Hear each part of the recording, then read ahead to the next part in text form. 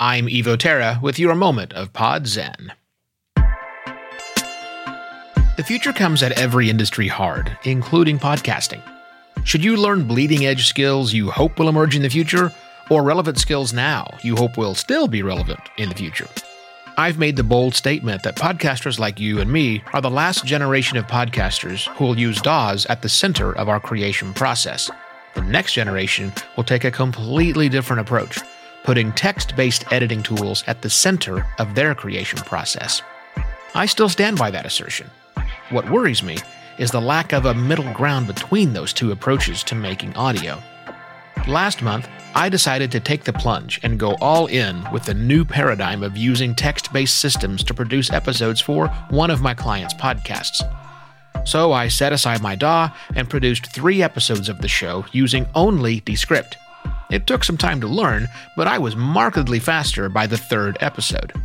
And best of all, those episodes are indistinguishable from all the others made with the DAW. Mission accomplished.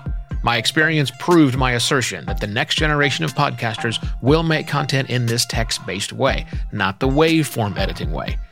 But I stopped after 3 episodes and switched back to my DAW, which brings me back to my assertion that there isn't much of a middle ground between these two paradigms. I had thought, naively, that the experience would give me 2 vastly different approaches to making great-sounding audio in my toolkit, but it didn't work out that way.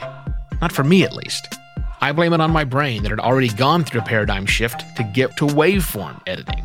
But don't let my problem be your problem. If you're relatively new to podcasting or audio work and still have a relatively young brain, try out the new, future way of making audio without a DAW. I still stand by my assertion that text-based editors will become the dominant way that podcasts are made in the future. How far away that future is rather questionable.